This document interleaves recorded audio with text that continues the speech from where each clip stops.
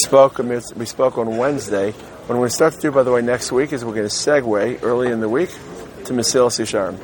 So for the first 3 days, we'll learn some Mesilas Yesharim, Sunday, Monday, Tuesday. Wednesday is Chassidus. Thursday is Rashi. And then we'll see where we'll go from there. Okay? So maybe the people behind you move over to the side. We spoke on Tuesday about one source that serves as the Isser to eat before davening. Good morning, Mishpachat Wiesing. We're talking about the Isser to eat before davening and what aspects of that Isser we glean from the Pasuk. The first Pasuk the Gemara quotes, V'osi hishlach acharei ge'echa, which is a Pasuk in Melachim Aleph, and how that doesn't just affect eating before davening, but overall attitudes towards davening. We're trying to use the halachos of davening to penetrate some of the concepts and the attitudes and behavior of davening. Okay, so the second pasuk the Gemara quotes, this is actually a fascinating pasuk, is a pasuk lo sochlu al hadam. It's a pasuk in Parshas Kedoshim, which is a very strange pasuk. Lo sochlu al hadam. Don't eat. We're not supposed to eat blood. But what does it mean lo sochlu al hadam? You shouldn't eat on blood. So the Gemara actually derives multiple different isurim from this pasuk, and this is what's known as a lav shebechlalos, where the Torah delivers one pasuk, and that pasuk splinters into many, many different isurim. So, for example, the one that's most relevant and germane for today, on a day that you're a dayan, let's say, and there's a capital case, and you'll have to decide someone's life and death, that day you're supposed to fast, actually. So no one here has ever been a dayan, but if you were a dayan, and you were about to execute someone in Beis Din, you'd have to fast that day. Lo sochlu al hadam. When you're about to make life and death decisions, you can't eat in the morning. The second drasha of the two, these aren't the only drashas, but another drasha the Gemara arrives at is in Brachos Daf Yud Amud Beis, and this is the topic for today's conversation, and you'll see why it chose to introduce it that way. Amr b'Yossi b'Chanina Mishum b'Lezer ben Yaakov Brachos Daf Yud Amud Beis Ma'id Chsiv lo sochlu al hadam lo sochlu shetispalalu al dimchem. Don't eat before you're about to daven for your life. Don't eat before you're about to take someone else's life, legally, of course, as a judge. But don't eat before you are about to daven for your life.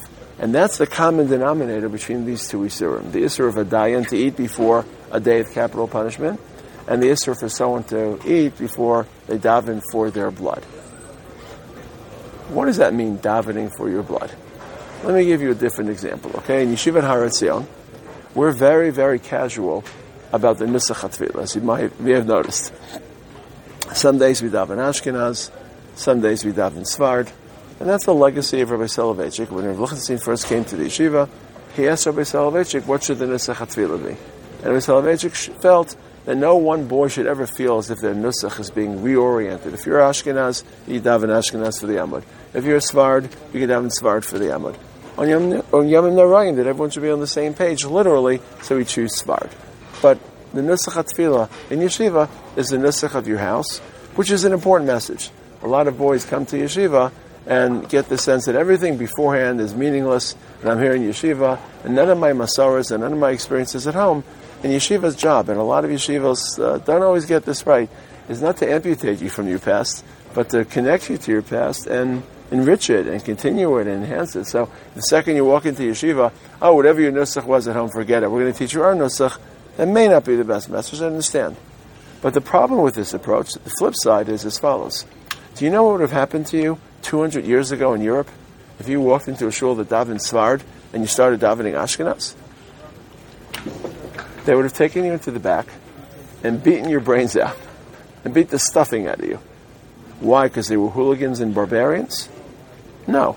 Because they took their tefillah so seriously, and they viewed their tefillah as life and death, as davening for their lives, that you were short-circuiting the nusach by switching from Ashkenaz to Sfarad, from Sfarad to Ashkenaz.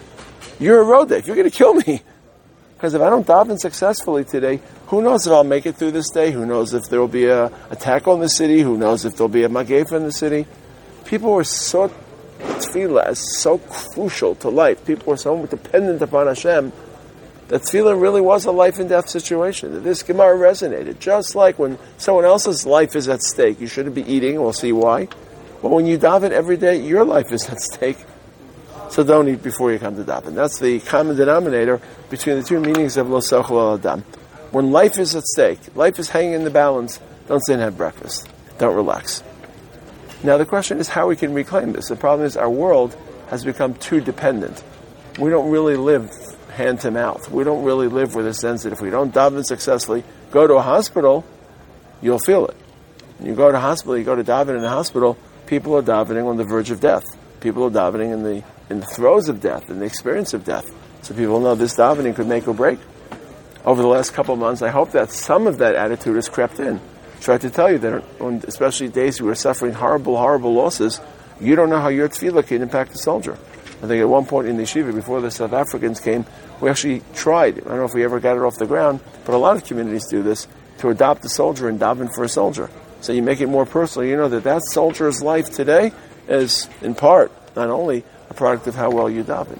So this Gemara that creates the Isser of not eating before davening, not based on what we talked about on Tuesday, because it shows that you're a little arrogant and you're too casual and you're sitting with your legs crossed as I am right now, but not davening right now.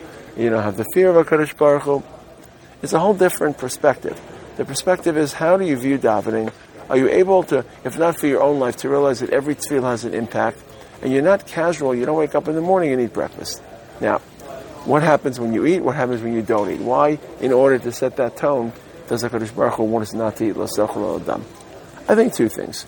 I think, first of all, when you fast, you've switched your routine, and even if the fast doesn't really impact you biologically, because after all, it's the morning. How many of you are starving in the morning? But just knowing that you're not eating shows gravitas, shows importance, shows solemnity. The minhag in yeshiva, as it is across many yeshivas, it's just a fascinating minhag. Where it came from is in Rosh Hashanah, because the davening is a little bit lengthy, so the minhag is after Musaf, or after Shacharis, to make Yiddish before Tkiyas.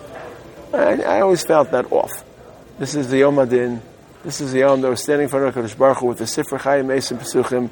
I'm going to spend half an hour walking around, casually socializing, talking to my friends, having some barakas, I always found it off. I always decided, Rav Baron also, his minhag was not to make Kiddush. Of course, you have to eat something in the morning, or else you're fasting half a day, which we don't like to do on a Yom Tov.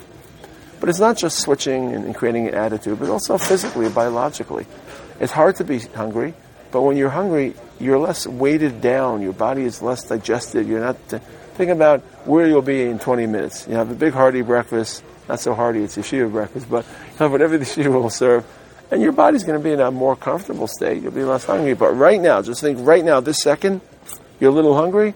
It's creating focus. It's creating... the less physical you are, the more spiritual you're going to be. That's just built into the way we were crafted. Hashem created two of us, and these two parts vie for our center of gravity.